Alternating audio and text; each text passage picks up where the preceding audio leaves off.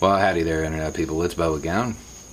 So tonight, we're going to talk about an election commissioner in Mississippi. We're going to do this because we have a story. We have a story.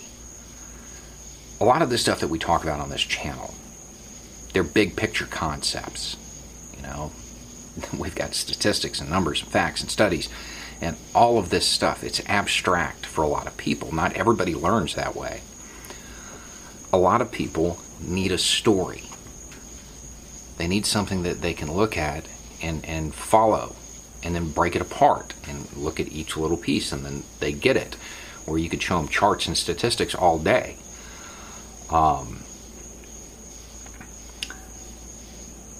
One of the things that we've been talking about a lot on this channel is how certain systemic issues are everywhere.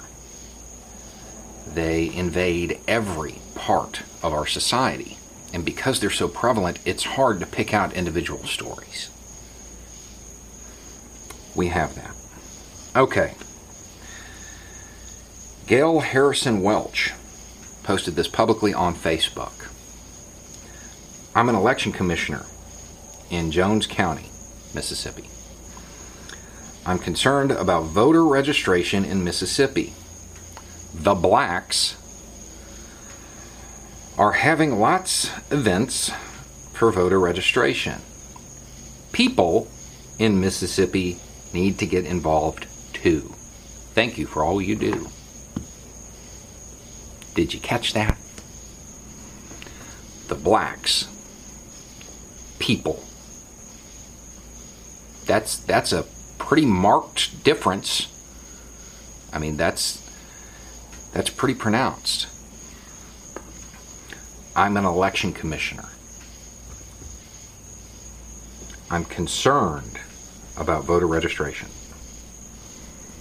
This is what's happening. So one of the main conditions of systemic racism is voter suppression, negating the vote of minority groups. It's exactly what's happening in this post. The concern is that, quote, the blacks are going to have a lot more voters than the whites. If you are using fear of a minority group to motivate another group, it's so they can maintain that institutional power, that systemic power. This is the reason voting districts look the way they do. They're gerrymandered. They draw them up to divide up the votes. So black voices or minority voices of any kind don't get heard. And if they can't do it that way, they can do it this way. Downplaying voter registration for one group, upplaying it for another. They can remove polling stations from minority communities, so it's harder for them to vote. This is all part of something that occurs, and it is systemic. Now, to be fair, she did try to explain her comments, and she said in an interview on Monday that she meant to say this privately, didn't mean to post it publicly on Facebook, meant to send it in a private message, just so everybody knows and is aware. That doesn't make it better. If you are in an office of public trust and you are making statements in private that you wouldn't want to make publicly about that office of public trust, it just leads people to believe that even more is going on behind closed doors. She said, "We've always in the past had whites really participating in registering to vote. So many people don't seem to be concerned about voting." Okay. The concern, once again, is that, going back to that first statement, concerned about voter registration in Mississippi, the blacks are having lots of events for voter registration. That's the concern. And she does say at one point this was an error on my part, but I can't tell, honestly, because of how the interview was done, whether or not she's talking about what she said or the fact that she said it publicly. I can't tell which one was the error. And then she goes on to say, I was just trying to strike a match under people and get them to vote. To get everybody to vote. The problem with this statement is that first comment showed a difference between the blacks and people. So saying that you're trying to get the people to vote, that doesn't mean anything, because it may not include them. There are a lot of people trying to excuse this and justify it or whatever. Sure, it's possible this was just some turn of phrase that got taken out of context.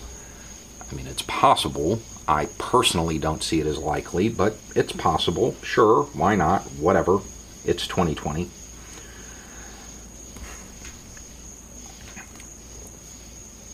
A senator that has part of her county in his district, Juan Barnett, said, it's those kind of things that people say until somebody brings it to their attention.